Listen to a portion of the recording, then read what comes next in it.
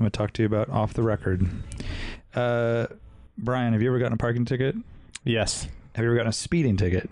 Yes, I have. Which is worse to deal with? Oh, speeding ticket for sure. So bad. Parking The tickets worst. are pretty easy. You just mail it in. Right. Not so easy. Not usually going to fight it. Yeah, exactly. Have you ever fought a parking ticket? No. Have you ever fought a speeding ticket? Have you ever wanted to? Yes, I've wanted to. I've been too lazy. It's too much work. Way too much hard. work. Mm-hmm. And it's like you got to see the cop in court often. Right. Yeah. I don't want to do And that. you have to go to the place where you got the ticket, the county. The biggest thing is you got to wait in lines. A lot of the worst lines in the world. I attempted to fight a ticket one time. The line was 2 hours at 8 a.m. Whoa. And it was just degenerates in You the don't- whole place. you Who don't has say. 2 hours on a weekday to fight a ticket? Only people without jobs. And can you imagine that line? Go check out offtherecord.com. This is how it works. You snap a photo of your ticket, answer a few questions, get matched to an experienced lawyer. You don't pay the traffic ticket. I don't know. It's amazing. It's Sounds magic. like magic to me, yeah. Yeah, and if you enter code AWESOME currently, you also get a nice little discount. So go ahead and use the service. Super easy, as Warren said. And if you don't win, you don't pay. Wow. Offtherecord.com. Thank you. It's the Driving While Awesome Podcast Radio Hour. Oh, God. Yo. Do you guys know what a fluffer is? GTO. Mellow grinds. Oh, I got a PT Cruiser. It's a convertible. It's really cool. Oh, this smells of crayons for you. Hey, YOLO. You only have one life. Do you have coilovers? No. Beat it. Yeah, I'd say that's a pretty good podcast right there. Damn it, I screwed up. Welcome to Driving While Awesome. My name is Warren. I'm Lane. I got Chris here. Guest Chris and my brother Mark. Hello. And I'm Art. Thank you for joining us, Chris and Mark. We are coming to you recording live from Radwood, Philly, and I don't even know where to begin because it's always hard to do shows like this because, first of all, we're on a podcast and you can't see what we're seeing. Yeah. But I feel like we have to at least explain what's in our view here. At least what's build our the scene. environment up a little bit. Just a little bit, and then we'll obviously introduce our guests a little further. But I think Art said favorite car here today. What? Yeah, we got a UR Quattro fully rallied out sitting in front of us. It's got the Sport Quattro Rally Grill with a big-ass oil cooler, a lot of Bosch Rally fog lights on there. 6 to be exact. 6. So this car, Chris knows about. Chris and Oh, Mark no both way. know about it. Yeah, they're I believe his name is Cameron, and he is in our town, like right in the Frederick, Maryland area. All right. And he has a couple of unique cars like this. I think he's a big Group B fan too. Very cool. Yeah, that is definitely my favorite car here. I mean, I wasn't sure initially when I first saw it. We were running around. I thought maybe it was also a short wheelbase conversion, which I have seen in the past. We've had one haunting our Cars and Yeah, Coffees. this is not, but it's still really epic. Super well done. It's definitely a legit purpose-built machine. Yeah. Next to that, Lotus Esprit. Is it a turbo? I think it is. Yep. Really clean. Super, super clean. Yeah, very nice.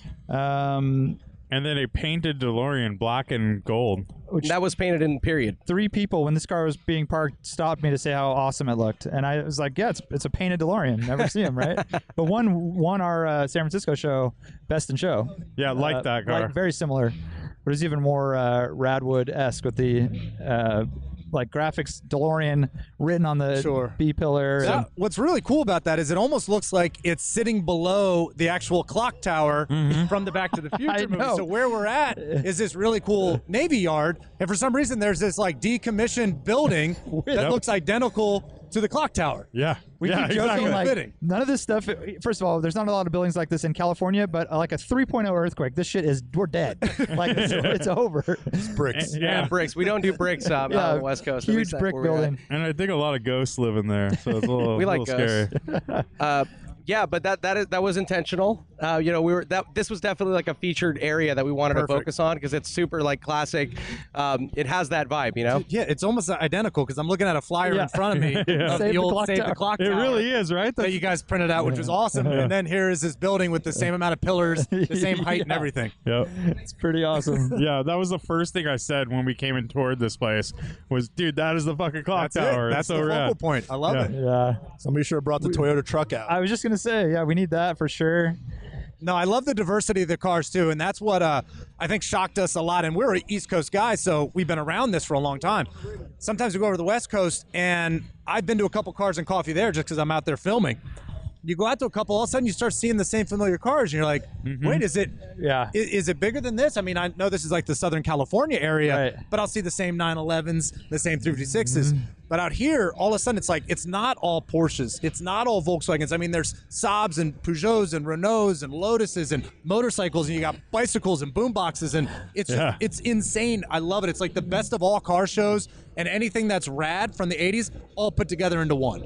Very well cool, man. said. Yeah, that, Well all right, we're done. said. All right, see you guys All right. later. Thanks for joining us. See you next So time. one thing that we definitely noticed leading up to the event, and it's kind of a weird phenomenon that we didn't really expect. It makes sense. It's logical, but a lot of the stuff here is very high quality because it has to be, right? You guys have weather out here. You guys have salt. So people that, if you take pride in something, you're going to preserve it. You store it over the winter and all that. So you get a lot of really cool oddball cars that are in amazing condition. Whereas like on the West Coast, we have, the cars are driven year round, so they're in good shape, but they're driven, so they're not as pristine. Or Our winter beater is our summer beater is our car. exactly. Exactly. That's our fun car. Well, there's a lot of random stuff that's around these areas because it came into the ports here originally, and the headquarters for a lot of these, at least the European car companies, were right here in New Jersey forever. Some still are, but that was how it was done. So there's a lot of oddball stuff that, at least for the European stuff, is around, Pennsylvania, New Jersey, New York, Connecticut. It's just up here still. So. Yeah, and it seems like the first kind of the JDM import stuff started coming over here, obviously, way before we saw it. But you guys got the Japanese cars because obviously closer and just more popularity. It built out there and then spread throughout, throughout the country. But here with, Max Hoffman and everything, it all started here and then went, west and everywhere else. Absolutely. And, then it survived out where you guys are. But yeah, it did. Yeah. It did survive. You guys have like patina because you can drive the cars Exactly. and they stay rust free. It won't break in half. We do have a lot of restorations because it's been restored 2 or 3 times. Yeah. And then you decide, okay, it's time to preserve it. Put it into the garage. Take it out during nice weekends and car shows. And it really shows that love for these cars because you can't daily drive them. The roads are bad because of the salt that we put on the ground. So we got to watch out for potholes, and expensive cars only come out every once in a while. So does the salt hurt the road? Oh, yeah. That's how Really? we get big potholes. Yeah, the salt will actually destroy the roads. Shit, And I didn't know that. Yeah, and in places like Texas and even up north, they'll use like a gravel, like a dirt mix. Yeah, they do that. Right here, in New Tahoe. Jersey and Maryland and stuff, we use salt. Yeah, And the salt one will eat through the metal on the body. for sure. But it also destroys the roads. Shit, I never knew that. That's a double whammy. And then on top of that, there are machines scraping the roads, right, to Of clear course. them. So it's just a shit show. It's a so shit show. your roads are constantly under construction. Like, especially, I've been to Chicago before, and it's like they're always under construction. Like, it's because they have to be, right? They're always being restored and repaired. So you mentioned you're in California a lot for filming. Yep. You guys are obviously car guys. You know your stuff. So can you give us a little bit of background about what you guys are about? Like, Maybe introduce yourselves to the listeners. All right, well, I'm Chris Stevens, and I'm here with my brother Mark, and we have owned our own European restoration mechanic shop since 2003, and it's called Eurotech Classics. It's family owned. It's owned and operated by me and him. Sweet. And we've been doing that for a long time. Recently, I started on a TV show called Garage Rehab on the Discovery Channel with Richard Rawlings from Gas Monkey Garage. And I've been doing that since about late 2016, since we shot the pilot. Oh, sweet. We just finished up on season 2, and we're getting ready to start building more shops together, like kind of getting all the paperwork together, like what kind of shops we're going to do next for season 3. And that's actually a long process. Rather than taking one car and building it for 3 episodes, this is a different automotive shop every episode. Wow. And so I'm here with my brother, and he's just the car guru. He got me into this stuff because he's my older. So of course it was like just getting shoved at me from every angle. He's just like, I got, the cars and the video games and everything else. And I learned everything I knew about cars from my late father and my older brother. Very cool. Nice. But he's got some interesting things to talk about because how we grew up into cars too, with like what our parents drove. And I'll let you tell that little story. Well, I run the shop when he's away, and then when he's there, we both obviously run it, and whatever he needs for support, also while he's away, because there's tons of all that goes with it. But we've always kind of focused on the 80s and 90s cars, it just sort of grew into that. It really wasn't. We've had 70s cars and 60s cars, but we always had the 80s stuff around, and now that it's starting to become collectible and appreciated, it feels like now it's in style, which is pretty awesome. But you know, E30s and alphas and all that, it just goes, I mean, it almost to when they were new, and sometimes it feels like we never really moved out of there because we don't really do new cars, and we've always sort of just stuck with that. And now that it's starting to be valuable, it's nice that the people are starting to put money into stuff, and the parts are starting to be sought after, where before you know, it just wasn't, there was no market for that. That happened because of our dad. He worked for Alfa Romeo in the 70s, had his own shops, and then started working in the sales side, running dealerships in the 80s. So we were around everything from Hondas to Toyotas. He lot with Subaru. Let me think what else. He did Lamborghini, did Maserati in the bi-turbo era. So we were around all that stuff in the 80s, and then he kind of always stuck with it, and then that is how we got into it. But it's weird walking around here. I mean, FX16s, I can remember riding with him in those when they were his demo, and there's an MR2 over there. I remember him putting us on his lap and steering that, you know, when it was a brand new car, black one with the silver bottom, black leather. I remember that like it was yesterday. So it really, when you come to something like this, it's definitely like a flashback. Yeah, it's cool. We always had 944s, stuff like that around, 928s. But yeah, so it's really awesome to see the diversity, because, you know, there's always a good support for BMW shows and Porsche shows, and the domestic cars always have great support, but it's nice to see kind of the oddball stuff come out, the Toyotas, the Nissans, and, you know, even Datsuns, they're represented well, but then some of the 80s stuff gets lost in the mix, and they had so much cool stuff. I mean, just now it's, you know, it's just so weird, and it'll never be like that again, you know. So it's really, it was an interesting time in cars, you know. A lot of people ragged on it forever, like how it was such a bad time, but, you know, the performance levels were going up every year, and there was so much just odd stuff, like, so they're just so original now, like when you get around them, and it's just awesome. I mean, it's, you know, they're so interesting. That's awesome, man. I think we're all very aligned in that way. You know, we have very similar backgrounds, very similar experiences, and one thing that I find very interesting is that, like, you know, everybody is like, at these types of events, like, you know, we are eclectic. We're open to everyone showing their car. Really, we curate a little bit, you know. But I mean, for the most part, it's like you're proud of your car. You want to bring it. You want to show it. It matches the the criteria, and everyone's stoked about everything. You know, it's not like, you know, I saw a guy that was like, he walked from a Shelby Mustang to what is the Subaru, the RX-4 that's over there. That's like a super rare, weird car, and he was like so stoked to see that, you know. And it's like, I love to see that. Like, everyone appreciates the eclecticness a lot, and it's like what we're all about. So the weird thing with this Subaru RX there is, like, nobody ever knows what those are, and I think about 88 or 89, my dad, he was in the DC area. He moved up to Massachusetts and started running a Subaru dealer. And Subaru was nothing back then on the East Coast. And I was like, all right, you know, whatever. I was just a kid. And then when you go up to Massachusetts, Subarus were very popular. And they were like Toyotas up there because of the snow. Right. And he had probably 4 or 5 RXs as demos, like the white ones, and then he had maybe one of the black one with the gold hubcaps. But we went back and forth up 95 from Massachusetts to DC when he'd pick us up to go stay with him for the summer and winter. We rode in the back of those things so many times, and it's weird to see him now because you never see him. But I mean, he always drove those, and it was kind of like, I didn't really think about it at the time because they were on the lot as new cars. Right. That's what he had. He didn't really drive the XT6s because I think there was only maybe one of those in the showroom. It didn't sell well because at the time people wanted Loyal wagons up there. They wanted the GLs. They weren't into the GL10s, which were the top of the line Loyals. And the RXs did sit around too because I don't think people knew about them then. And so he always had one as a demo. And it's so weird, like, now that you see one just like that. See it. And we'd fold down the seats and ride in the back, lay down in the back of that.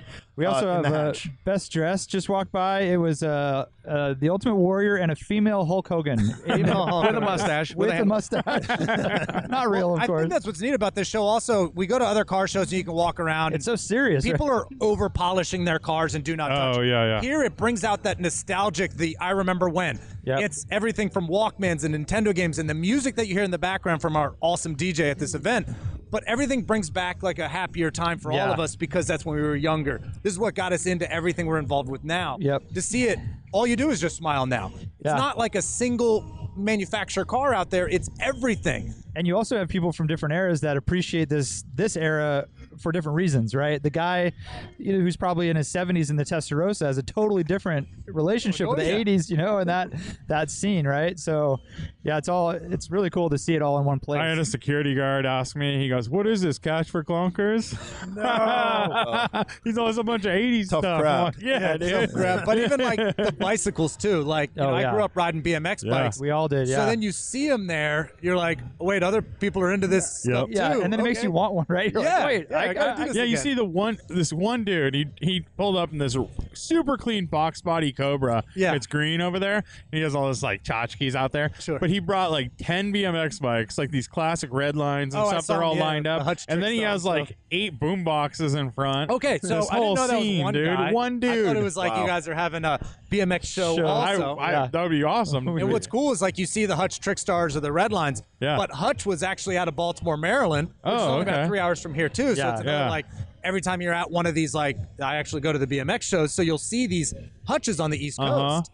So it's kind of neat. You're seeing everything out here, skateboards, and even I think because of the time we're doing this in October, Yeah. it also kind of looks like a costume. Oh, yeah, for Oh, sure. a little Halloween-y, It's yeah. very Halloween-y, Because yeah. everyone's dressed up in like the Adidas track suits Yeah, or headbands and everything else. Yep. It's really neat. Yeah, and the thing is that it is also part of the show, right? It's part of the spectacle because it, like, normally like this is a common point of contention. You go to an event and it's like people standing around a car. It's like, damn it, you're trying to get the shot and you try to incorporate them, but it's a little, it's a bit of a struggle. Here it's like stand next to the fucking Yeah, car. if they're in the background. it's Totally, like it looks rad, Rainbow right? He-Man shirt. Get in there. Exactly. We want Rainbow He-Man next to a G-body or whatever. But And so, I yeah. will say that Philly represents with gear because almost everyone has a little something going on, like whether it's hats, jackets, but No, that's just how they Really- dress. They're just stuck. They're stuck in the late 80s, early 90s.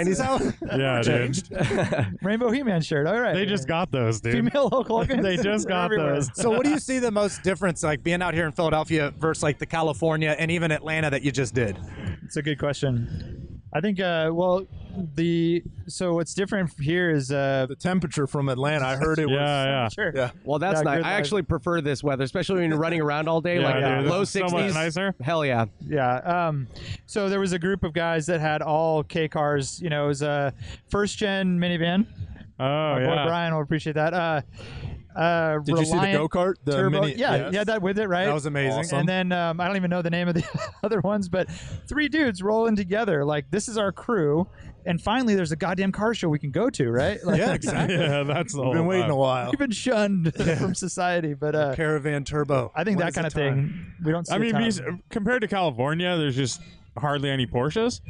Yeah. Like California, Right. even a Radwood, And- we'll have And we'll so have many 50 BMWs. Porsches. So many and BMWs. BMW E30s. Yeah. E30s are like, I mean, E30s and Porsches are. You're right. There goes Hulk. Oh, Miss Hogan. those are like 50% of all the cars in That's true, California. And here, I've seen an E30 M3, but I think that might be the only one I've And there's seen. one beat one that came up with the Chrysler guys. Oh, okay. Yeah. But it's that is the big difference. And there's right? like a few 911s, but it's not like it's just you could almost make a PCA show out of just our That's- Porsches at our show we have. That's kind of how it is. Out here on the East Coast, my first car I've ever owned was a Porsche 914, and this is way before 914s were This guy's on a couple. Yeah, that's Yeah. when I owned it, popular. dude. Or people hated that car. I What year remember was that, Chris? This was a 1975, so it was even And- the rubber bumper. Yeah, and what year did you have it? This was in 1998. So I had mine in 97. Yeah. Or 97, yeah. So I drove it around. I took me about a year and a half to restore it. Changed the color. It was like a light blue, and back then that was the worst color you wanted as a kid Yeah. in high school. So we changed it to like a metallic silver. Got rid of the plaid interior because it was torn, and went to like the normal basket weave vinyl. Uh-huh. It was a great car. drove it, but nobody. They were just like, "Oh, Chris drives an old car." That was pretty much Yeah. all it was. And since then, I've had 13 914s, a couple of air-cooled 911s, 996, this and that. But every time I either buy or sell a Porsche, a part, anything, it goes to California. Oh, yeah, It yeah. doesn't stay here on the East Coast. It's Yeah. very rare that it does. And honestly, this has been the first time in a long time that I feel like the air-cooled Porsches, and I'll probably offend a couple people, but it's feeling a little mainstream. Oh, for sure. I go to a show and there's multiple 911 coupes, and everybody wants to buy your 911 coupe, and it's just I hear Yeah. about it. There's certain podcasts that are directed only to talking about air-cooled 911s. Yeah. And I tell you what, I'm tired of hearing the stories. It's getting a little repetitive. And right now, I got my eye on E36 M3s and even E46 M3s, and just seeing how raw and just visceral these M cars are. Yep. And Mark's working on a Alfa Romeo GTV6 right now. Oh, sweet. Sweet.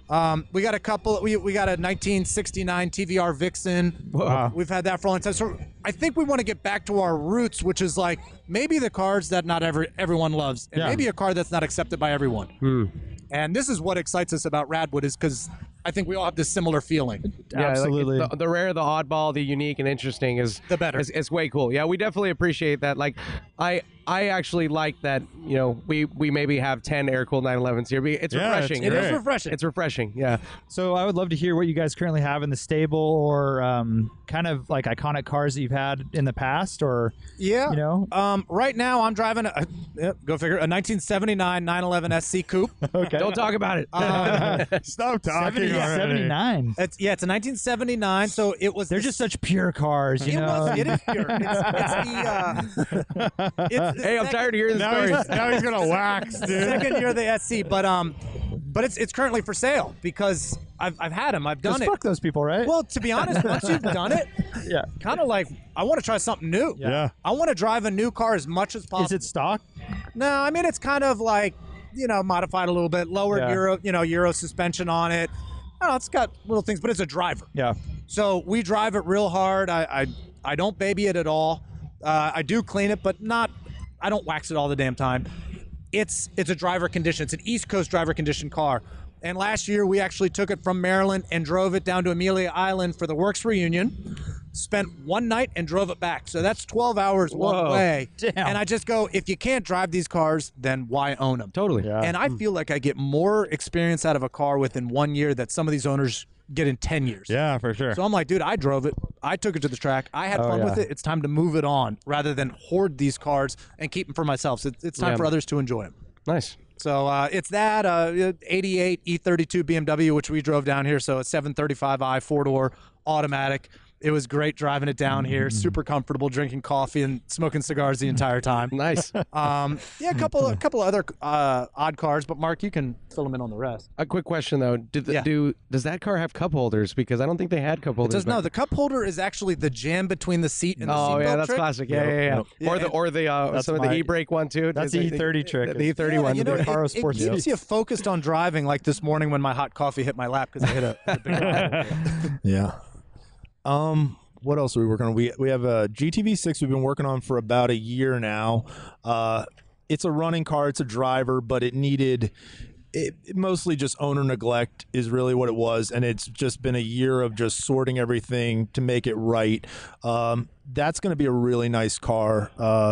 Pretty much stock torsion bars and European ride height just to get it to look how it should. But other than that, just a nice driver. We were trying to get it up here for this, but it would have just been just too much to rush, and we're close with it now, so it's not worth doing that. But that would have been really fun.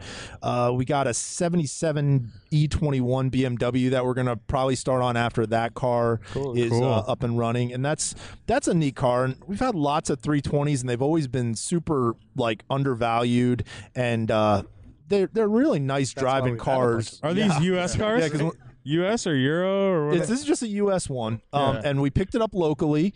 It was the mint green color, which I can't remember the name now, but that BMW used in the 70s, and it was a non-sunroof car with the Recaros. So Oh, sweet. it was kind of a neat one. And then we've just been working on that when we get free time, but we'll probably get on that and finish it up over the winter and drive that for a while. But those have always been just super fun, and if you can find one that's not rusted, they're it gives you a real nice driving experience. They're still out there. I mean, we see them in California for $3,000. Yeah. But for an IS, they're going up. 8 to 10 for a real. Did you guys see the Euro one that's back here? Yep. That's the blue one. That's super nice. Yeah. That really transforms the car. Are you guys going to do Euro bumpers on it? Probably not on this one. We'll probably just keep it the way it is. It's got a suspension on it like H&R's, but that's all. Yeah, pain in the ass, probably isn't it? keep those U.S. bumpers, but that's why we always talk about the torsion bar adjustments, because in America we had to raise all these cars from Europe, and then they lost all of its styling. Yep. Yeah. And it looks weird, like especially the GTV6 and even the 911s and 914s. So luckily with adjustable torsion bars, you can modify them and re-index the spline pretty easily and get it looking right again. Yeah. We had a 323 E21 a few years ago. A guy called us on, and he wanted to get it out of his townhome community, and he's like, just come get it. And that was cool. We're like, okay. So we went down, picked up. He had the car for years, and it was a 323, and it was really cool, but when it came over, they did the U.S. bumper conversion and got rid of it. And they did it it was done pretty well, so it looked just like a 320, but it was a 323. We're talking about the first 3 Series. Yes. After 2002, it's the first 3 Series that came out where it still kind of looked like a 2002 from the front, started looking like a 3 Series, more of a modern car from the And rear. inside it feels like a 2002 a lot. Yeah, it does. And they sold like gangbusters. They were everywhere. We saw 320s.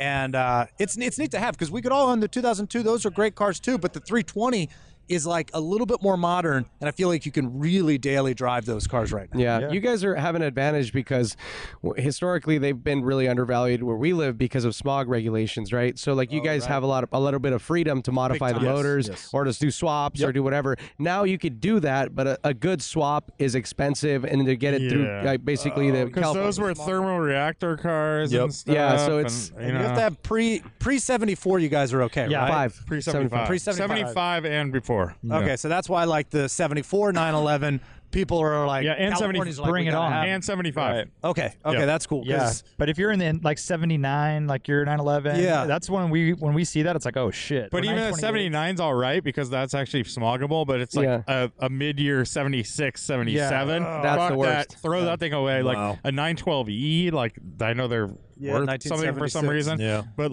I don't even understand why anyone would own that car. In California. Yeah, basically with those, with a mid-year, a 76, 77 car, you're better off just doing an SC swap and then basically trying to get it through CARB. And you're looking, not only is it the motor swap, but then you're looking at a few grand on top of that to get it to get all the regulation, all the certifications. Yeah, you guys are lucky. Yeah, we are very lucky. Yeah, 20 years and you can pretty much do whatever you want. Yeah, you're pretty. Yeah, it's pretty wide Warren had a really nice 528i, E12, so it's 1980. 1980, Those are nice. and it was all original. He bought it off the original owner. Wow. Really clean, nice car. But that was actually an 80, so it had cats. That's the first year. But before that, they were all thermal reactors, and the heads would crack, and all this stuff would happen because of that, because the heat from the thermal, it's caused. So, they were a mess. And then if you put cats on a car that had thermal reactors, they look at it, they go, technically you're breaking the law. So if you get caught, it's no good. And that's what's really ridiculous, right? Because you're actually making the car run better and cleaner. Yeah, tailpipe wise, it's better. Right, but it's not what came with the car. So that's where the weird restriction is. Yeah. Yeah, it's that would explain a lot of it then, especially in the German car market in California then. Yeah. That is a big one. So you mentioned Maryland. So you guys are actually Maryland based? Yeah. That's where your shop is? Yeah. Born and raised right in Frederick, Maryland. I was born in Gaithersburg, Maryland, but right up the street, not too far away. We've been there ever since, and it's great because we do still have kind of the climates. I mean, we get snow and everything else, but we spend a lot of our winters up in Massachusetts. That's where my father was living, the mid-90s. So the car culture up there was Volvos and Saabs and Volkswagen Jettas and stuff. So that's kind of what got us involved. And then you come back down in the D.C. area, it's a lot of Mercedes-Benz and a lot of BMWs. Yeah. And then, but the laws are pretty strict there, right? Like traffic and stuff. We Maryland, have a lot isn't it of kind police. of crazy? Virginia's really So, bad. Yeah, Virginia's Yeah. really Yeah. bad. You get aggressive driving tickets like 20 miles an hour over. Yeah. 5 points on your license. It is bad. I've been to places like even Texas and California. I don't see as many cops that we got here in Maryland and New Jersey and Pennsylvania. I mean, they're everywhere. There's a lot here. Like, Yeah, just there's so many on the here. side of the road with their lights on. There's just, a lot. So that's another reason why we like these old cars, because even when you're speeding, you're not really speeding. Exactly, You're right? all the time. Yeah. Talk about that all the time. Because you think you're speeding and you Yeah. look down, you're like, damn, I'm going 65. Yeah, this feels great. Yeah. You get Any brakes and modern, the like- cops like keep going. any Yeah. crazy modern car, and you're breaking all laws in third Oh, yeah. gear or whatever. Like, So, First do you gear. guys have a Second gear. plan on doing this annually here in Philly? I think this is Oh. gonna become a Yeah, staple. we would love, I'd okay, love to do this that. is Yeah. this is yeah. cool. Yeah. yeah. This is really We're cool. pretty. Yeah. I think we're pretty hyped on how it's turned out. And Yeah, and also just the whole process, because putting these events is really complicated and drawn out, and like this has been the smoothest without getting into the nitty gritty. Like everyone's been really easy to work with, and like the authorities, the facilities, like it's been nice. So it's definitely a no brainer for us. Yeah, it's perfect. I mean, you got leaves changing in front of us. They're all over the ground. Yeah. And it's kind of like a grayish sky, which, like you said, makes it great for photography. Perfect. Yeah. All the colors are just popping right now because it's that perfect fall weather that we look forward to wearing, light coats and sweatshirts. Yeah, and so you Absolutely. can get gnarly with your costume and add a lot of layers. How did you guys pick Philly? Like, how did that come up?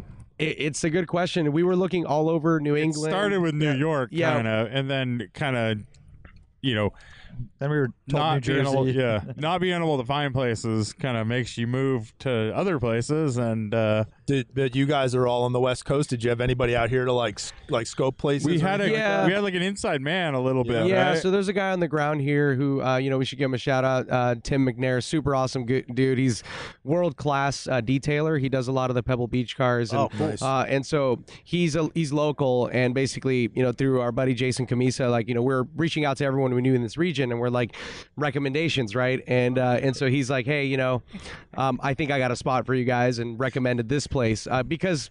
Just like everything else, right? There's logistics, there's ease of access for spectators, there's, you need space for spectators to park, and then you need space for the cars. So all of those details are really crucial, and like this particular place had everything. Like I checked all the right boxes, but we were looking, as Lane said, New York was we were really kind of like even narrow-minded about it a little bit. We're like, we had like this idea of like kind of grungy Brooklyn, like old, like, and we wanted like to really curate. ruin porn, dilapidated. Just kind of like cool shit like that. And it's just everyone we spoke to is like, dude, space is at a huge premium, and it's really hard to get to for people. And so for cars. we had some recommendations up in Long Island, and we were considering that for a bit, but I think this ended up being the best spot. Oh, cool. Yeah. Very cool. No, it is. It's got to be tough when you're not on the ground too. You got to take like. Oh, it's so hard. You don't and- know the highways to get in. Just like when somebody doesn't live in a place, it's Totally. like, Yeah, and then you know.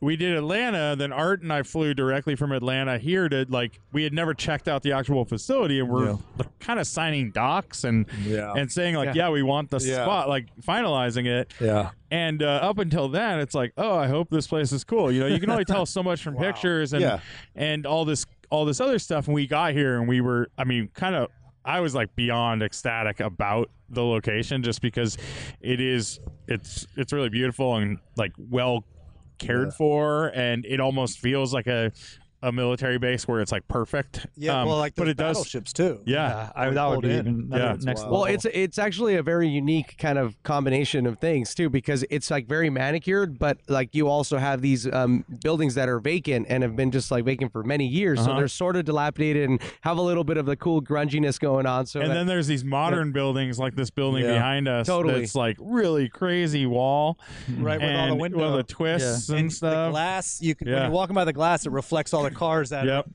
in the show parking lot. Yeah, it looks like something out of like a BMW ad or something like that. Yeah. So Chris, I wanted to talk about garage rehab. Oh yeah. So How'd you get pegged for this? All right, so that's the other venture that I'm doing right now. Basically, they were seeking a successful shop owner to be a co-host on this new show called Garage Rehab with Richard Rawlings. And just imagine like a Kitchen Nightmares or a Bar Rescue, but for automotive commercial garages. We come in there, we see if it's struggling, we see if you need new equipment and new management, and we make the decision if we're going to invest in you. You have a certain amount of time to pay it back, depending on how much we got to put into this place. Sometimes it's a lot, sometimes it's a little. And it was this idea. Nobody really knew of a plan on how to do this. So we shot the pilot.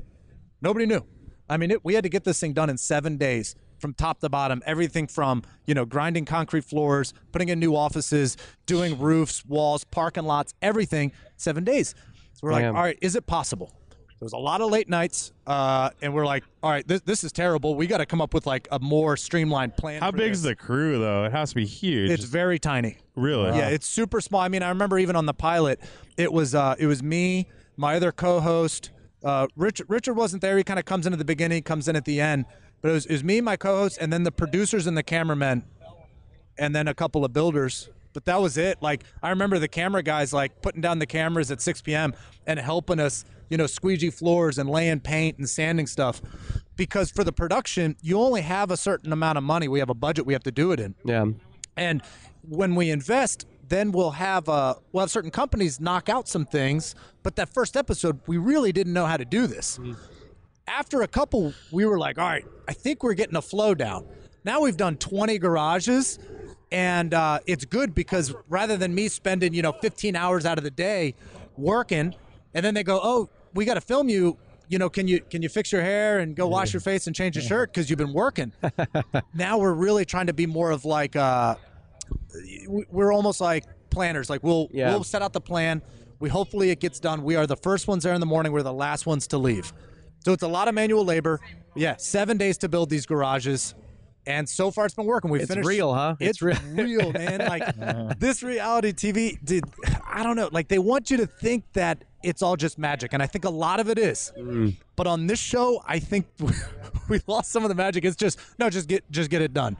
And it's very militant like that. In the morning, get it done. Everyone has to start working. So are those like legit investments? Those are legit investments. Yeah, and because we were talking about it, it seems like it would be hard for a shop like that to pay back, 250 grand, 300 grand, but you got to think after we're done, you have the backings of, Gas Monkey Garage behind it, and they don't want to see it fail. Then you got TV with promotions and everything else. And then after we're done and after it's aired, it's up to the shop to keep that promotion going. And we give them the tools, we give them the equipment, and we say, go ahead and do it. Oh, now, so they can use your name. They can use whatever you got to do. All that stuff, yeah. And we give them a lot of stuff that people don't see on TV that's behind the scenes. A lot of ways to run a shop because, I'm the shop expert. I've owned a shop for a long time, but I also GarageBoss.com. but I see it's really hard to run this stuff. Yeah. And I really see when you start struggling, and it takes a lot for a grown man or a grown woman to come to us and say, like, listen, we need your help. We need your help. Yeah. Can you come in here and just set us straight? So they're kind of vulnerable. You got to make sure you tiptoe around that. And that's like a dance that we are always trying to make sure that everyone's treated equally. Because struggling businesses and small business in America, I mean, we kind of do need help. Yep. But yeah, we've shot a season 1. That's on demand right now through Discovery Channel. And then we finished season 2. I got to go back to Sturgis in the Dakotas at the end of this week to check on a shop that we just finished. Wow. See how they're doing. And that's part of the show, like as a follow-up? That's part of the show, yeah. Sweet. I got to follow up and check to make sure that these garages are doing good. Now, because it's an investment, we get turned down a lot, too. We'll come out there, we say, this is the amount, because we got to see the shop first. Yeah. So we'll fly out there, we'll fly our entire camera crew and everything, and we come to them with an investment. Do they contact you and say, help us out? And that's how you find out about them? Yeah, but then you walk through and maybe the building needs way more work. Sure. Yeah. Or there's finances shadiness. Yeah. Or like some that you might see this upcoming season, they're just hard-headed. They don't want to even take any direction. They come, if you guys are going to do it, I want it to look like this. You go, well, you didn't do it right the first time. Yeah. And we're going to come in and we're going to make sure it works. So we have been turned down where you got to pack up and leave and go somewhere else. You got to find another garage. So hopefully you got 2 just in case that happens. You can, And you keep that as part of the storyline, which makes it a little honest, right? Or a little bit of it? We really try to, but you only have so much time, right? Well, no, if they don't want to get filmed, they don't want to sign off, Yeah, if they don't sign off, we can't film you. Gotcha. So yeah, there has been times where good footage can get scrapped because of that. So remember that when it comes to a lot of other things you see on TV, we make it look really easy because even an hour-long show with commercials and everything else, I don't know, it's like 43 minutes, but we got 7 days of manual labor out there. That's There's wild. a lot of hard work that you just don't see that makes the cutting room floor. That's so crazy. Yeah, we were watching the Oklahoma City episode recently. It was like the Dino or not Oklahoma City, but sorry, the Dino Shop one. That was a rad idea with the window. But like that was a massive space, and you guys did all that in 7 days. Okay, so that was our biggest. I want to say that was 8,500 square feet, something like that. Yeah. That was bad. That's that the one was, with the 3 lift controversy. well, Was that one it? Yeah. kind of. Because what happens is you have an idea, then you start executing the idea, and then Richard comes in and wants to change the idea, and you go, it's got to be this way. Yeah. This is the best way for what they need to do. Maybe not the best design for every garage, but for this garage in particular, this suits you well. And I'm going to be the first to say it, the bigger the garage, the easier it is. Because you got you might have vendors in there. You might have an electrician doing something, and then you got a guy doing lift installs. So if it's a small shop, you're on top of each other. Yeah, that makes The bigger sense. the shop, you got more room to work. More efficiency. That around was each our other. biggest at 8,500 square feet. And if you stay tuned for season 2, we have a shop that was 20,000 square feet. Oh Damn. shit! Yeah, that was a nightmare. That was So massive. did you get to upgrade your shop first before all this? No, no.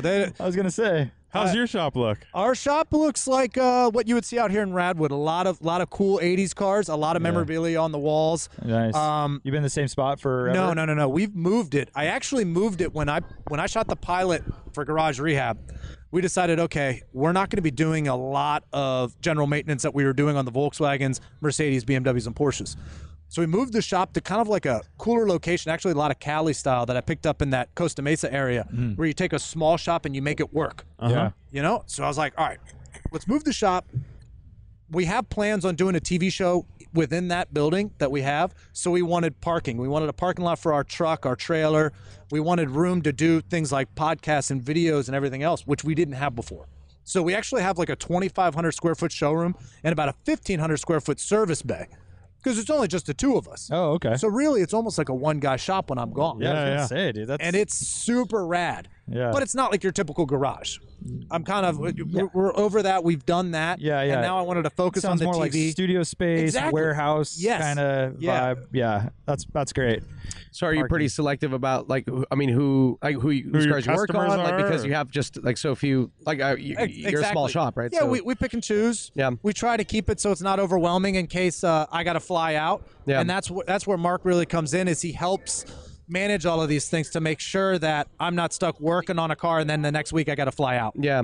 So everything fits into the workflow. Nice. I mean, so so stuff doesn't back up either. So that's why you have to kind of be choosy about what you take in, and our existing customers take up a lot of your time right there. So Yeah.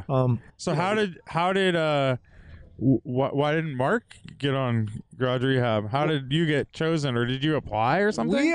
We actually both applied, and then it just kind of snowballed, and one thing led to another, and I go out to LA for an audition in person. Yeah. And I don't know, they must have liked what they saw. Yeah. But the future is going to be me and him, and we're going to do something because, like, with his car knowledge and then the things that you remember, I don't know how he remembers these things.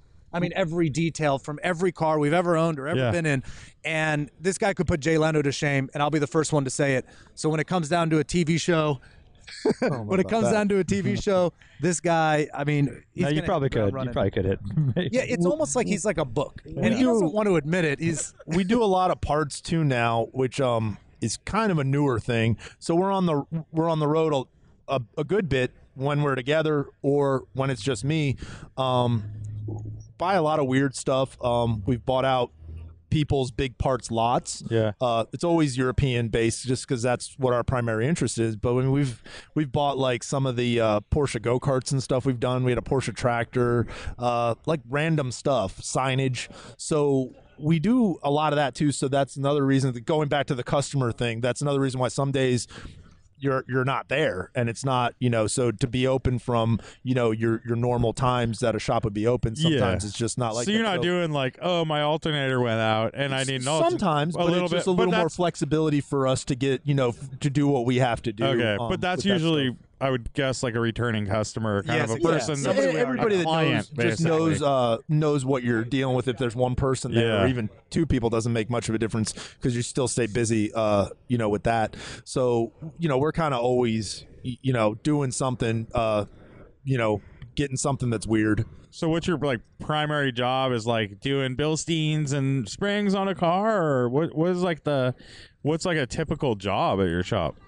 It varies. I mean, we've nowadays. I mean, Yeah. it used to be tons of suspension. We used to do a lot of tons motor of suspensions, lots of timing belts, swaps, lots of timing belts back in those days. But that was when it was both of us working full speed. So now it's like, well, we have this huge clientele base that we had for, at that time, it was 14 years before the show got picked up. We're like, all right, we're going to keep maintaining those vehicles as long as they want us to, 'cause we did move about, 10 minutes or 15 minutes from our old location. So if they want us, we'll still maintain those vehicles. On the other hand, we're also taking these cars, if we find them, maybe not running, and the problem, they don't have a title, but the car is still great for parts, we might part it out. And we'll have them all organized on shelving systems and everything else. That way, he can do this without me being there, so he's not the one that's also writing up the customer, doing the work, taking care of the parts, the in and out, everything. That seems to be more fitting at this point. So really, we're doing slight restorations in the shop, and then also a lot of parts. Cool. So as we kind of get later in the day here, one of our tasks is going to be picking cars for awards. Can you suggest any best in show, perhaps? What's on your list? My favorite is the gold 928 with the matching luggage in the back, which is really hard to find. That's going to be Wysock edition. Wysock. Yeah, that one's Wysock. cool. I thought I saw one for sale maybe last week like that. I don't know if it was that one Bring or a if it's trailer a or one. something. There was one recently. Yeah, maybe bring a trailer or something. But it's got the manual transmission, which is awesome for the 928, and it's just so fitting for Radwood, with the whole risky business. And Totally. And this guy's got, when he's all in, he has the matching luggage and everything, all the original gear that is with it. We love to see all the little accessories and all that. So that's my favorite. Yeah. Mark, what do you think? Mine aren't going to qualify for best of show because I know what I'm attracted to. I definitely went right over to the two Peugeots that were in the corner because I've been a lot on the Peugeot Facebook page.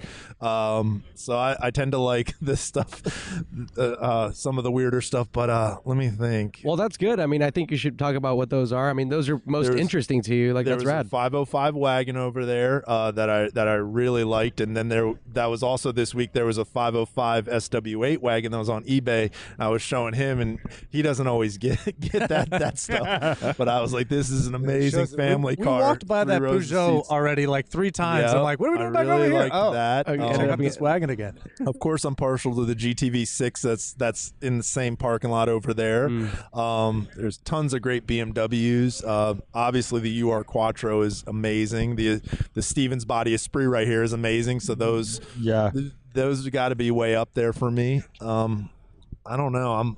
It's all good. Tough for me. It's tough. so good. All of it. The FX16, a bunch of the cool Supras. Man, there is a wild, insane Supra. Well, there's two of them. There's white and a darker blue, or it's not even dark blue. It's Yeah, like 80s, it's like a bluish gray metallic. 86 Supra, or yeah, 85, 86. I mean, it is completely mint. I went through it. I could not find a single flaw. And as we speak, really nice. E28 535. Yep. Beautiful. Damn. Yeah, that's super beautiful. clean. Just passes us right by because we're sitting on here like it's kind of like a road, but it's we've got closed off and cars are on display and cars can kind of like squeeze through and it's cool. Yeah, it's also like ACR neons. Yeah, you got Datsun pickup trucks. What else? MR2s and I heard there was some green ACR that was kind of cool or something. Fully modded and restored. Yeah. Did you guys see that 300ZX with the cringed like riveted on bodywork? Yeah, some artwork done. The guy definitely like spent some time on that thing. Well, there's a wide body Koenig 500 SEL down here that is that's crazy. insane. That one's cool. Yeah, right deep near the dish bathroom. 3-piece BBSs. Yeah, right by the burgundy bathroom. And then next to that was the Golf Rally, GTI Rally, which we don't see in California very often. Tons of good stuff. It's great. And like this pairing, you got a Viper GTS and then some like 1981 drink beers Z28 and kick people's asses Camaro. And you got the famous E39. Oh yeah, Alex Roy. Alex Roy, his here. Polizia. Yeah. So that's kind of cool. And he's promoting the Human Driving Society or something. Is that what it is? Yeah, the Human Driving Association. Yeah. Yeah, he's. Is he from the future? I don't think he was. I think he's ahead. Yeah, he's ahead of the game. Yeah, there's definitely an awesome mix. Yeah, we couldn't be happier with what we got out here. Actually, one of my other favorite cars, and I really, really like these, and I hate that they're front wheel drive, but Alfa Romeo 155. Yep. Yeah, that like homologation car is so rad. Oh yeah, those are so cool. That thing is insane. Yeah, so it's got bubble flares, really cool, like Speedline looking 5 spokes, and those engines are so beautiful. You know, that Alpha V6. I forget the name of it. Busso. Yeah. With the polished intake runners. Yeah, those are awesome. Yeah, and they sound amazing. Very cool. Well, I wanted to thank you guys for joining us, and maybe we can crash your shop someday. Of course. Right on. Not crash into it, but yeah, either come and way, hang out. do a podcast out of there and just That'd be hang great. out. That'd be fun. Yeah. If you ever make it to the Bay Area, well, we'll be watching your show and stuff and seeing any shops in the Oh, yeah, mix. definitely. That's great. Yeah. Very well, cool. great to meet you guys. Yeah, thanks for keeping keeping it rad. Absolutely. Thanks for coming. Yeah, we'll see you next time. Cool. Later. Thanks. Bye.